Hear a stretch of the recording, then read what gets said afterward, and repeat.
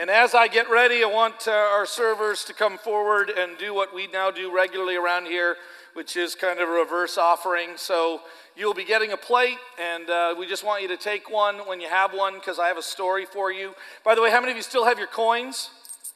You still have your coins? Deb, Kevin, I didn't give you coins, did I? Okay.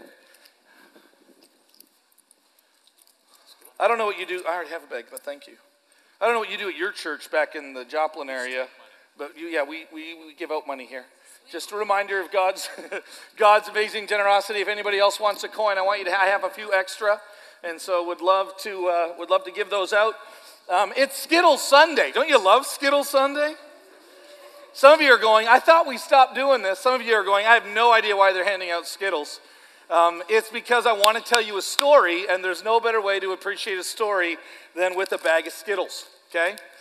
So let me tell you something known as the parable of the Skittles. Parable of the Skittles. There once was a father, a very loving, generous, kind father of 3 boys. And this father decided, out of his love and out of his generosity to the extreme, he decided to take his boys to an Oklahoma State basketball game, okay? Go Cowboys. And so they go down to the concession stand, and he says to his boys, what would you like to eat? And they said, we want Skittles. Could you buy us some Skittles? Please, can we have some Skittles? And so the dad, out of his generosity, out of his kindness, he just says, yes, I would like to do this. And so he buys each of the boys their own bags of Skittles, and then they go up and they sit down. The game has started, but it's early in the game. Everybody's still standing. Oklahoma State hasn't scored yet, okay? And so we're waiting, and the dad turns to his youngest son, who's right beside him, and the dad says to his son, son, would you share some of your Skittles with me, please? Can I have some? And the little one looked at him and said, Dad, I really would like to share these Skittles with you, but the truth is I like the Skittles more than you like the Skittles. I was the one that I was all excited about having them, and so really, Dad, I want you to know that I'm not going to share any with you because I really, really, really love Skittles. And the dad looked at his son and just thought, who raised you, you know? Deeply disappointed, but wasn't going to do anything. He just let it go. So he leans over to his middle son and he says, son, would you mind sharing some of your Skittles with me? And the middle son looked up at the clock, and it was still early in the game. Everybody had just sat down, and early in the game, and the son looked at the bag of Skittles and at the clock and said, Dad, it's going to be a long game. And here's my concern, Dad. You know, these are thoughtful children. Here's my concern, Dad. My concern is that I'm going to run out of Skittles before the game's over. And then what am I going to do? Like, I really need to kind of pace this out. And if I give you Skittles now, what happens when I run out of Skittles? What am I going to do? I can't run out of Skittles, Dad. So if you don't mind, like maybe at the end of the game, maybe when it's all said and done, maybe I'll have a few for you. But I really need to pace myself, Dad. So I can't give you any Skittles. Disappointed, he finally turns to his oldest son, thinking, he's spent the most time with me. He says to his oldest son, son, would you mind sharing your Skittles with me? And the oldest son, like oldest sons can be, very nostalgic. They said, Dad, first of all, I want to thank you for the Skittles. I want to just truly be grateful for that. But these Skittles they mean a lot to me. And I'm not even going to open them during this game. I'm just going to kind of keep them and hold on to them as kind of this remembrance of our time together, Dad. And the dad's just, all I wanted was some Skittles, dude. But the son decided, I'm going to hold on to these just in remembrance. And the dad spoke up. And the dad said, I want you to recognize that this problem that you have is not because of your love of Skittles or the length of the game or how nostalgic you might be. Your problem isn't even that you're greedy. Your problem is that you don't know me. Like you really don't know who I am. Because if you really knew me, you wouldn't have responded the way that you responded. First of all, you need to know this. Let me remind you, I gave you those Skittles. You didn't earn these Skittles. I gave them to you. That bag was a gift that came from the overflow of my generosity. Do you understand me? Do you understand? Like, I gave you these things. And then for you to just hold on and clutch and just, you don't understand. Just, they're for me. The second thing you don't understand is I'm a lot bigger than you. And if I really want those Skittles, I could take them back at any time. You do know that, right? Like, I can take those back. There's nothing to stop me. No, I'm going to be merciful. I'm going to be kind. I'm going to be gracious. But I think you've forgotten who I am. He said the last thing that you just have no idea is you have no idea how I could just rain down upon your life more Skittles than you would have any idea what to do with. Like you thought that one bag was all I could get? Like you really, like literally I could drown you in Skittles, sons. And you're holding on, you're clutching on to that one bag like somehow that's it. So it's good to remember everything comes from the Father of Skittles. He can take them back at any moment. He can take them back at any moment. And he can just shower us with more than we could ever imagine at any time. Do you believe that? And therefore, we should share our Skittles. Well, we are wrapping up this series where we are talking about generosity speaking to us. We heard the words of Jesus when he said, listen, what I want you to do is I want you to trust me. I want you to look at who I am. I want you to invest in me. I want you to think about the kingdom. I want you to look at my example, and I want you to model my example, because that's what this series is really all about. The end of any sermon series is kind of a very reflective time for me, because I have to ask this question of me personally, of my family, and then I ask it of us as a church. I wrestle with this. Like, are we any more, whatever the topic is? I say this at the end of every series. Are we any more, whatever the topic is, than we were when we started this topic? Am I any more, and this is generous, than I was when we started this? Now, this is a shorter series. Matthew's taken us a long time, right? Hopefully, we're a lot more like Jesus over a year and a half, like 2 years almost it took us to go through the Gospel of Matthew. But, like, are we any more generous? I don't know if you've thought about this. It's been 4 weeks. We heard from Jesus. Paul helped us.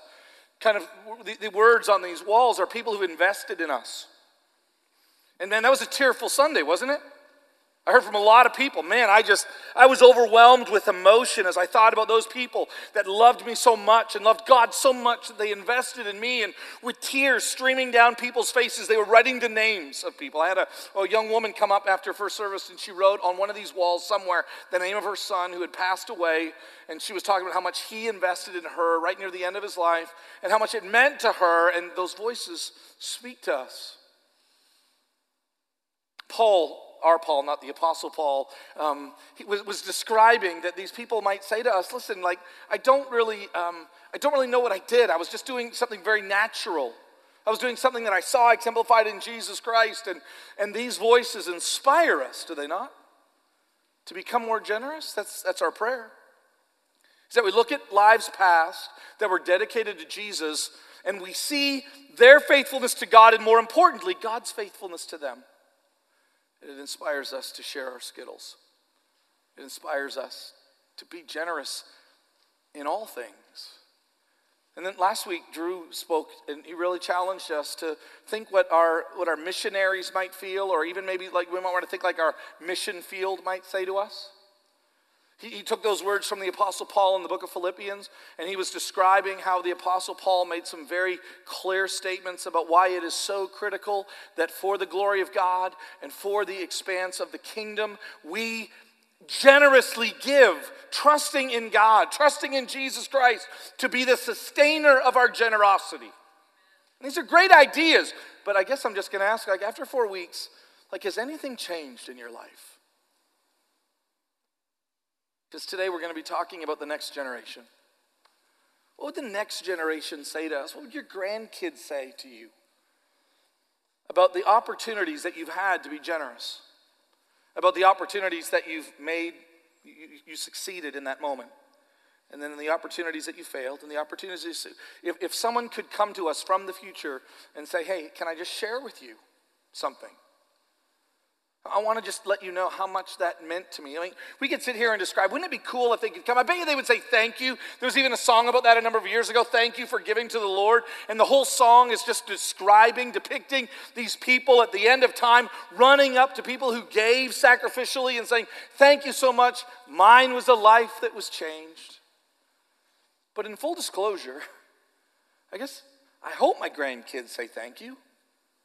Like we're about to take up an offering at the end of this service for a ministry in Japan. And I hope that it'd be really, really cool, right? If people run up to us at heaven and say, thank you so much for giving. Like mine was a life that was changed. If that song were true, which I believe it is, but wouldn't that be incredible? But the truth is, we really don't know what they would say.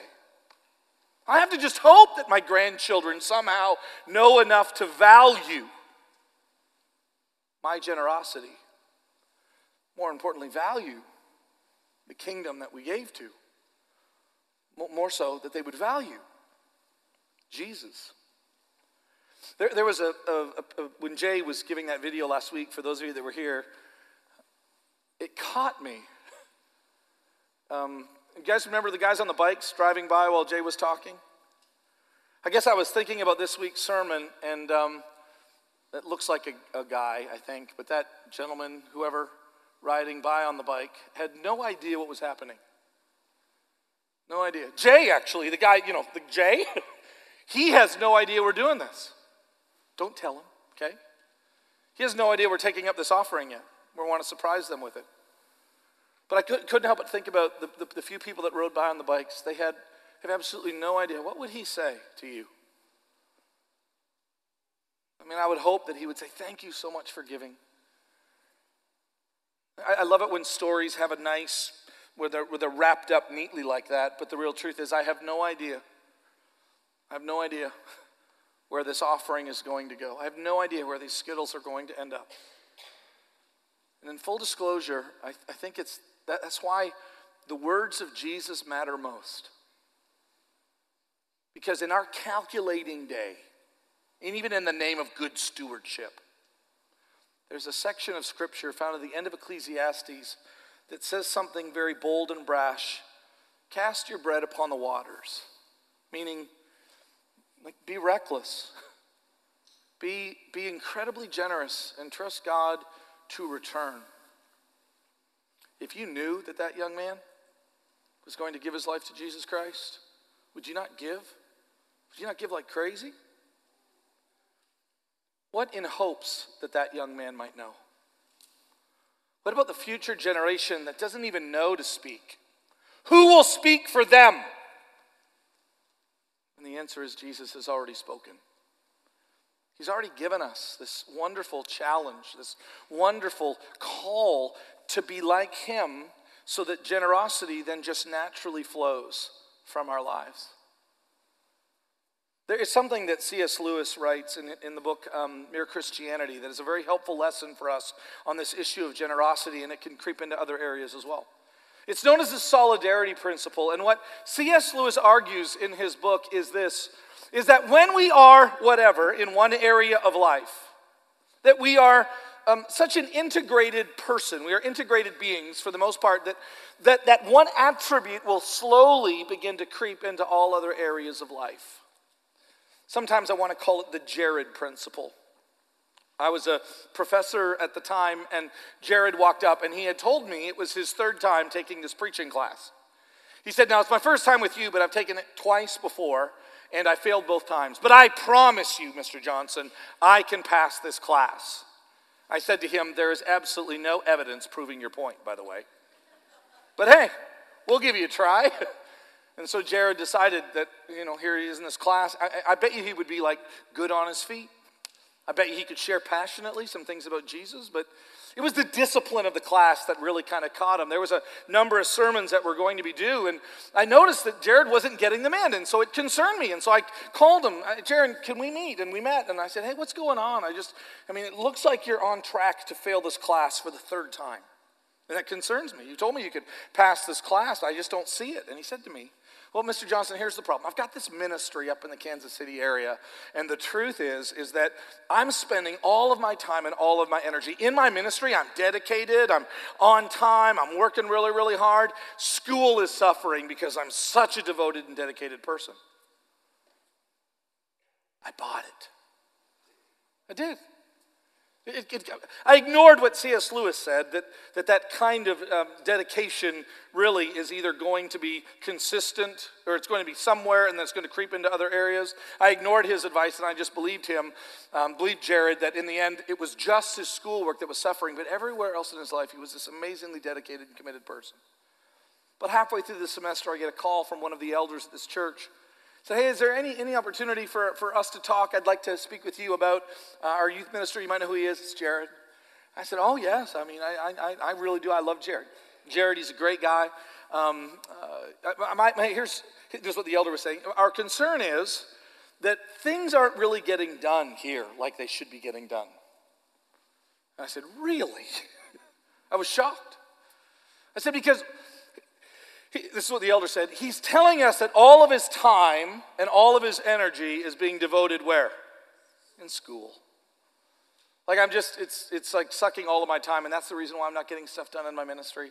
And I said, that's very interesting because he was telling us I really believe in Jared's mind he didn't understand what he was doing.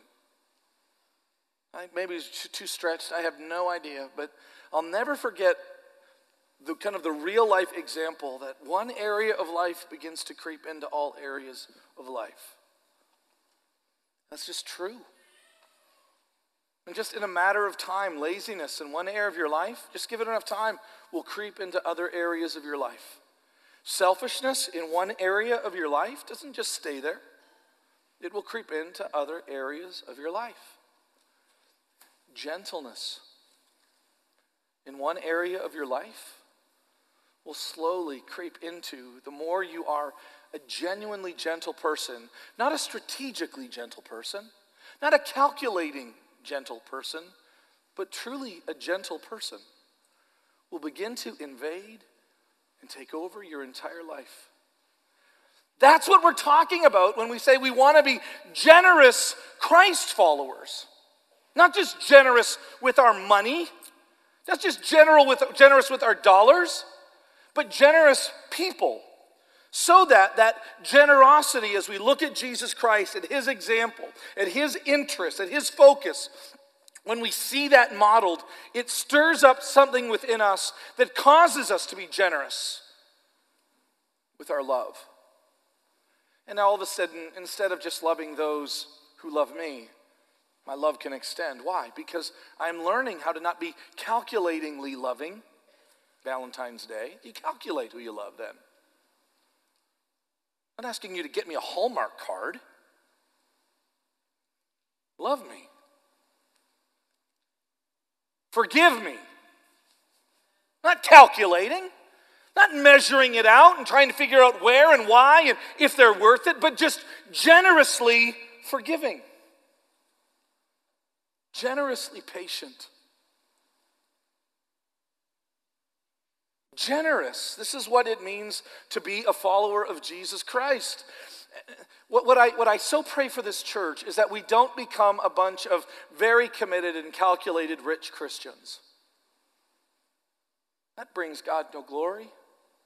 It brings him no honor. But as we look at not what we have, but what we have in Christ, when we look at the opportunity in the mission fields around us, and then we look at Jesus Christ and what he has done for us, then all of a sudden the natural response is worship, and the natural response is generosity. That is why you give me somebody that's having a real hard time forgiving someone, and I'm telling you they're not fully reflecting on the forgiveness they've received in Jesus Christ.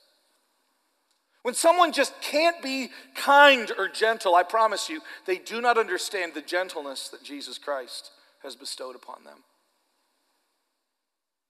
And that is why we can easily say, I thought Drew said it great last week. Like, generosity is so much more than our money. But it's not less. It affects, it infects every area of our lives. So then I have to ask myself this question. So why am I not more generous?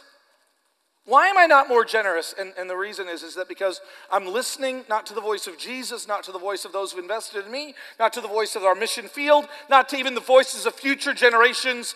I'm listening to the voice of fear.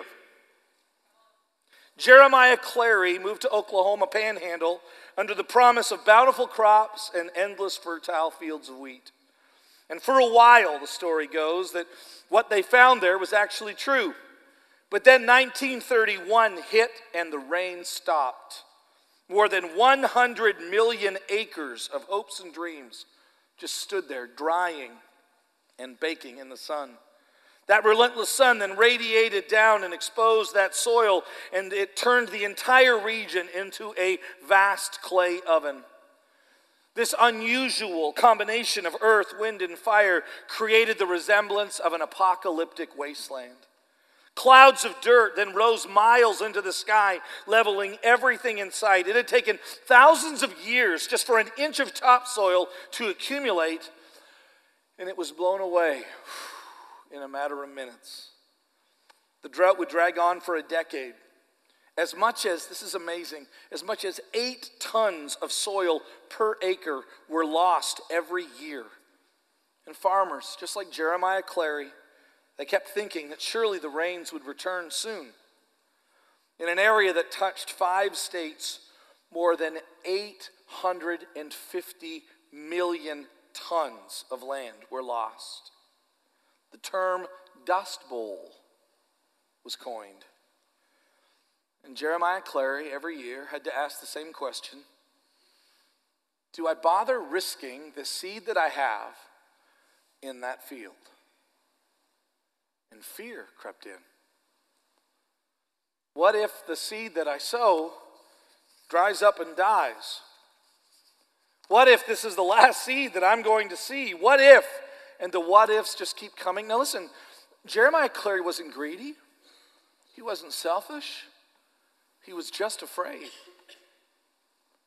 And I promise you that in this room, when opportunities come, when all of a sudden there is that incredible time of opportunity for us to give, many of us in this room are literally gripped by fear.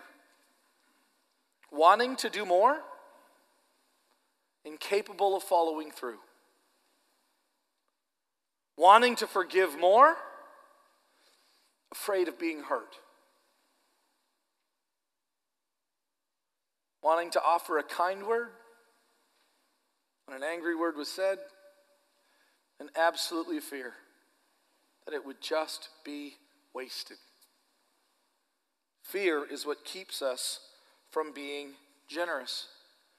What else holds us back? How about the voice of dissatisfaction? The Bible talks about contentment, but what about the voice of dissatisfaction? The great Rockefeller family, J.D. Rockefeller, was asked one time, how much money is enough for you? And you know what his answer was? Just $1 more. And one of the reasons why I think generosity, there really is a difference between just rich people giving money and having a generous heart,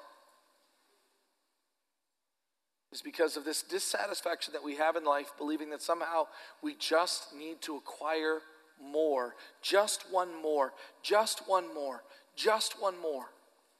And believing that when that one more was finally reached, then satisfaction would come, and then I could then move on with the rest of my life. I've been there.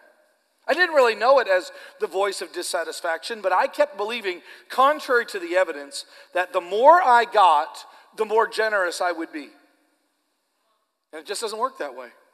I read a really interesting book, Lessons I Learned on Giving, from a gentleman that was looking at, and kind of, as it was at the Harvard Business School at the time. And what they've actually found is not only do Christians not really give very generously, but actually found that those who are the most generous are the ones who make the least. Why? Because so many people in that middle income bracket just have a hard time letting go. They're kind of getting there, but they just one more. And it paralyzes them. So I guess I could ask you, what is your motivation to give? But I think sometimes it's good to ask, what's your motivation to not give? What's your motivation to not be generous? Is it fear? Is it this idea of just not being satisfied and just clamoring and always searching for more? One of my favorite parables is the story of and maybe one of the reasons why I love it so much is because it kind of creates a little bit of recognition, maybe even a little bit of fear in me, because it would be something I think I might do. And I'm so grateful that Jesus speaks so clearly into a thought process that I have. But it's the story of the gentleman who wants to build bigger barns. He looks at all that God has given him. And he sees all of this abundance in his own life, and his answer before he goes to bed is, here's his plan. After God has given me this much, you know what I should do? I think I should build a bigger barn. And doesn't that make sense? Isn't that advice you would give him? Look at all that God has given you. Look at it all. I mean, why would you not build a bigger barn? Because if you build a bigger barn, then God will give you more. Add a prayer of Jabez onto that thing, right? A misinterpretation of the prayer of Jabez. And what is it? It's this, here's what Jesus says. You fool. Here's what you don't know. This very night, your life is demanded of you. And then what's going to happen to all of your barns? This incredible opportunity to give, incredible opportunity to be generous, and all he could think about was building a bigger barn. The voice of dissatisfaction. Somehow I could get over the fence and get into that green pasture then. No, now. How about the voice of excitement?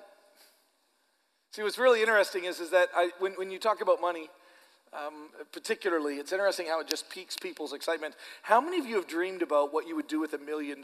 Raise your hand. Anybody? What would you do with $1 million? You know what I would do if I had $1 million? You know what I would do if I had $1 million?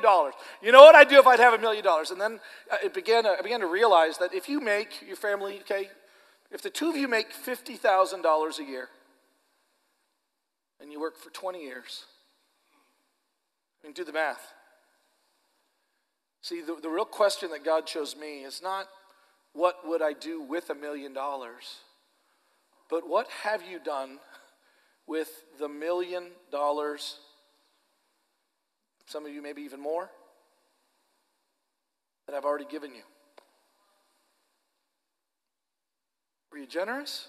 What are you waiting for? See, what happens is we can get so excited about a couple of coins in our pocket. I've loved not only have I loved hearing Drew and Paul preach, that was enjoyable. I love just kind of walking around the services and handing out money.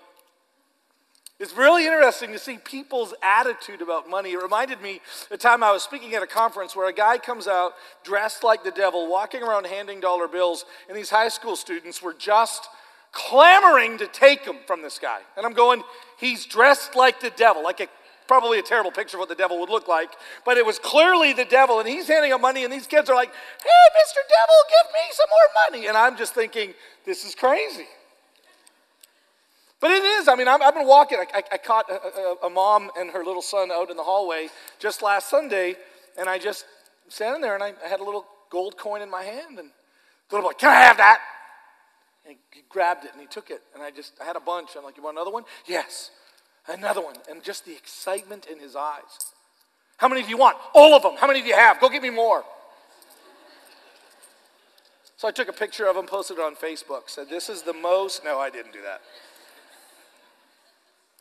Actually, I'm probably a lot like that. Can it get you excited? Weirdly enough, sometimes that excitement just keeps me from being generous. All my hopes and dreams of what I want to do with it, instead of trusting it in the hands of Jesus. Well, here's what the Bible says. Turn in your Bibles to 1 Timothy chapter 6. Enough of our problems. I want to read this to you. I don't really have a lot of commentary. It just speaks so clearly for itself. 1 Timothy chapter 6. The Apostle Paul says about Skittles and dollar coins and mission trips to Japan and offerings thereafter. Actually, Paul is writing these words to Timothy, who is trying to deal with some church issues in a city called Ephesus. He's there to establish a leadership, to appoint elders, to continue the mission of the church. And Paul says to Timothy, look at this, but godliness, that's holiness, being like Jesus, being like God, resembling him in all things. And the one thing I just really am like incredibly convicted of on this series, if there's one attribute that describes all of God's other attributes, right? It can be that concept of just like in excess, generous. Like God is so much of that in all of these areas. Mercy upon mercy, grace upon grace, kindness upon kindness. He is rich in this. He is generous in sharing this. Godliness with contentment is great gain. See, that takes care of the excitement. That takes care of the dissatisfaction, always wanting more. It takes care of the fear that this could be the last I could ever have. Being truly content in being like Jesus Christ is the greatest treasure that exists in this world. And the world doesn't see that enough in us. It sees us acting like that little boy. How much do you want? All that you have. Give me more.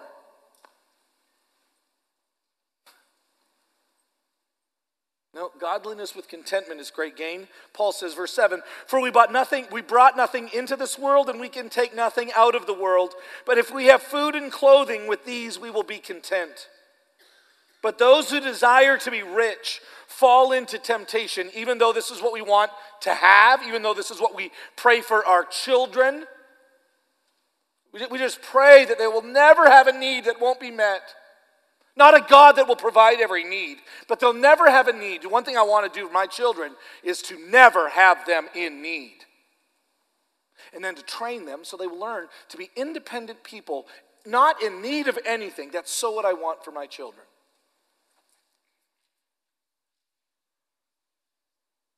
He says, but those who desire to be rich fall into temptation, into a snare, into many senseless and harmful desires that plunge people into ruin and destruction.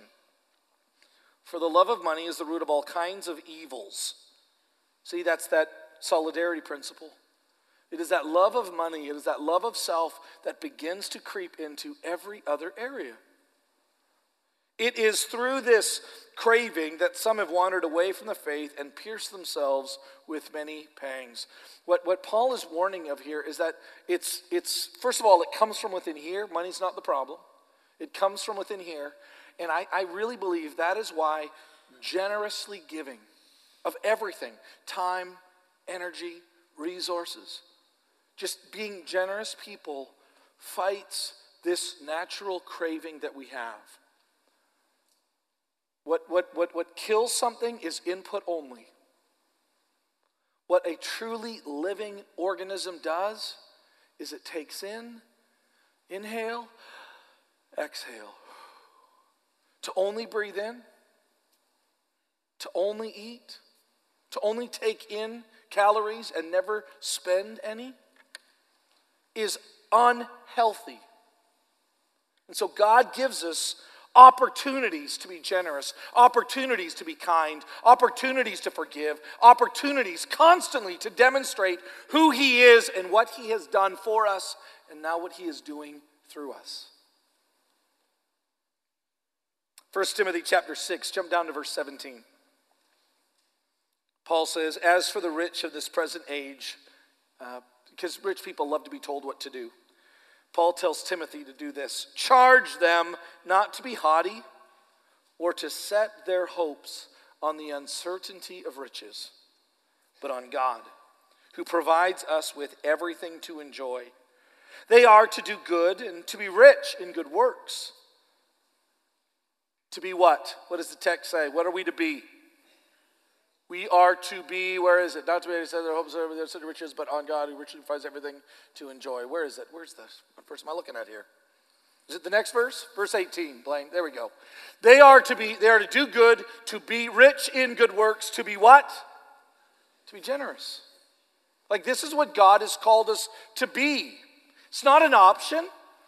It's not something we delay till next time. It's no, we are to be generous and we are ready to share the storing up treasure for themselves as a good foundation for the future so that they may take hold of that which is truly life. Interestingly, Paul says earlier in the text, we can take nothing with us, and yet he seems to argue, just like Jesus, that we can send it on ahead.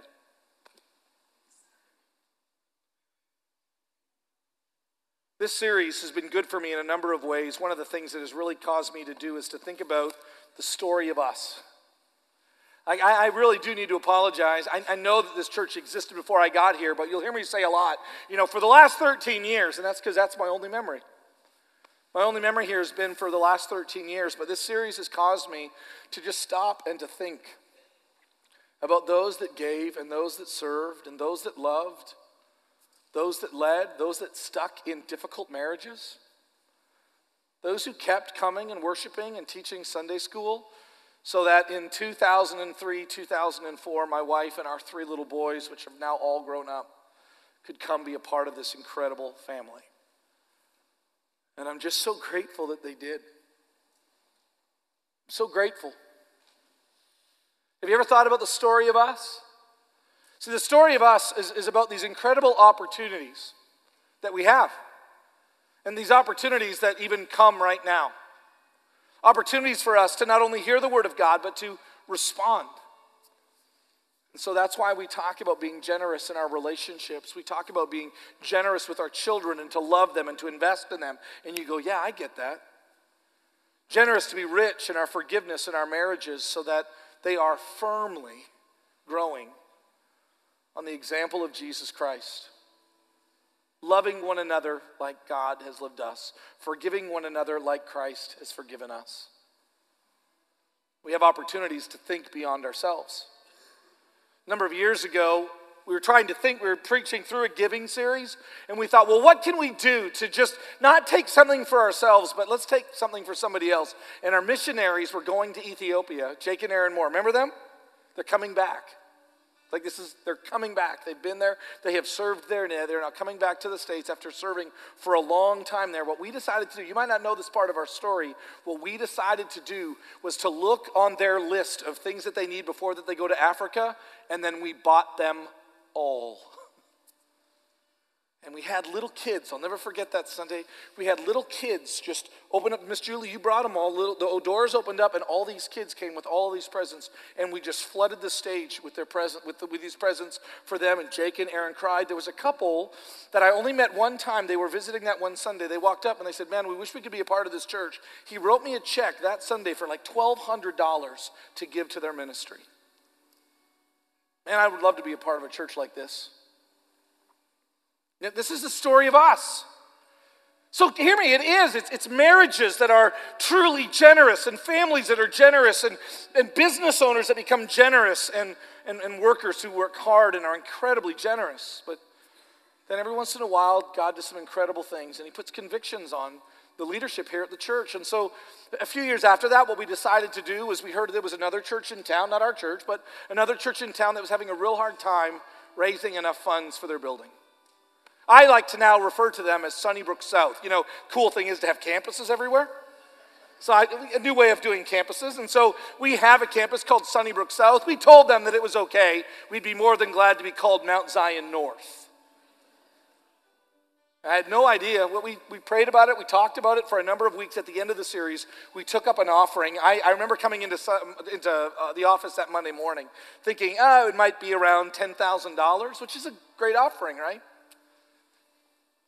$46,000. That's the story of us. By the time we were done, because it kind of took momentum after that, you know what we gave? Almost $70,000 so that Mount Zion could continue to do ministry. I hear about that to this day. It's the story of us. We built a community center in Mexico. 100 of us went down there and spent a week so that we could build this community center. We ended up, because of what we saw that was going on in Africa, the story of us, what we decided to do was we looked at what Jesus had done for us, and we sponsored almost 200 AIDS-affected children. And by the way, there are churches that have done way more than that.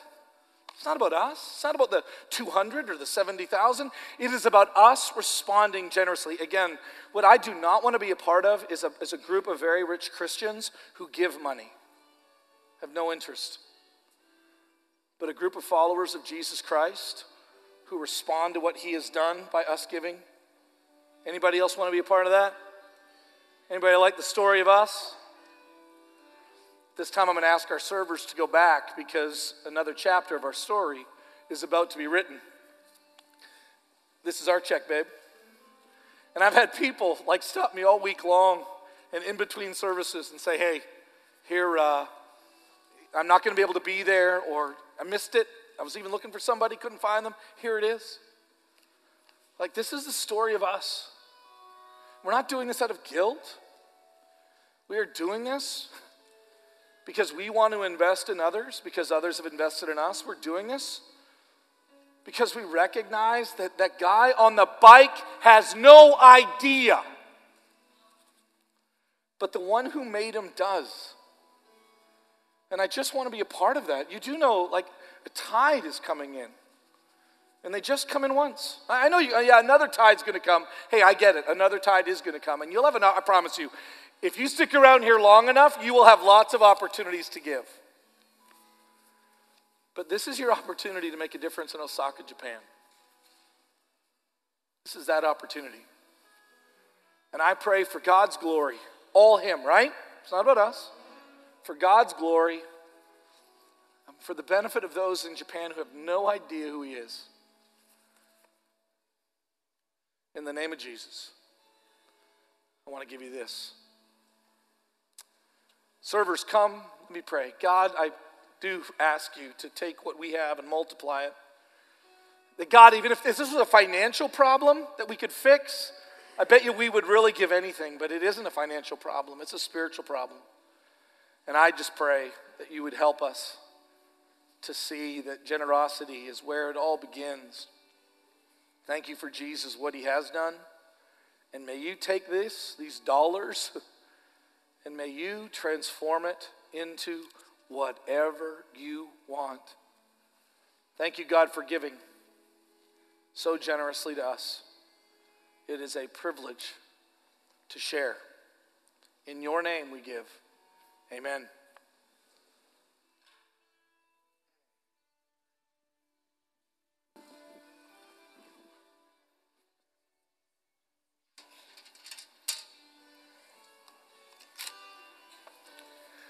So we've been asking what generosity says, but the beauty when the series concludes is that not what generosity says. I can do this, I promise. My boss is a Jewish carpenter.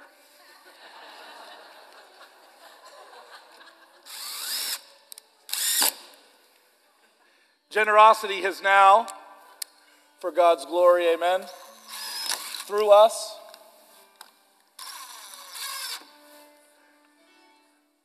has it not spoken? Has it not spoken? If you would like to continue this conversation, and maybe you are really hearing or sensing like God moving in you or through you, I pray that you would talk about that with someone. We would love to talk with you. If you have no idea why we gather to do this, we'd love to talk to you about the one that gave to you his only life so that you might spend eternity with him. We would love to continue that faith conversation. If you want to learn more about the story of us, we have a 101 class that's actually meeting today in our hub, which is kind of off the gymnasium. We would love to share with you more. If you would like to be a part of a church that deeply loves Jesus and wants to make much of him, to meet our staff and a few of our elders, we would love for you to come and be a part of that as well. We love you guys, or we love you a lot. We just love God more. Is that okay? We love God more. Have a great week. Go in God's generous spirit.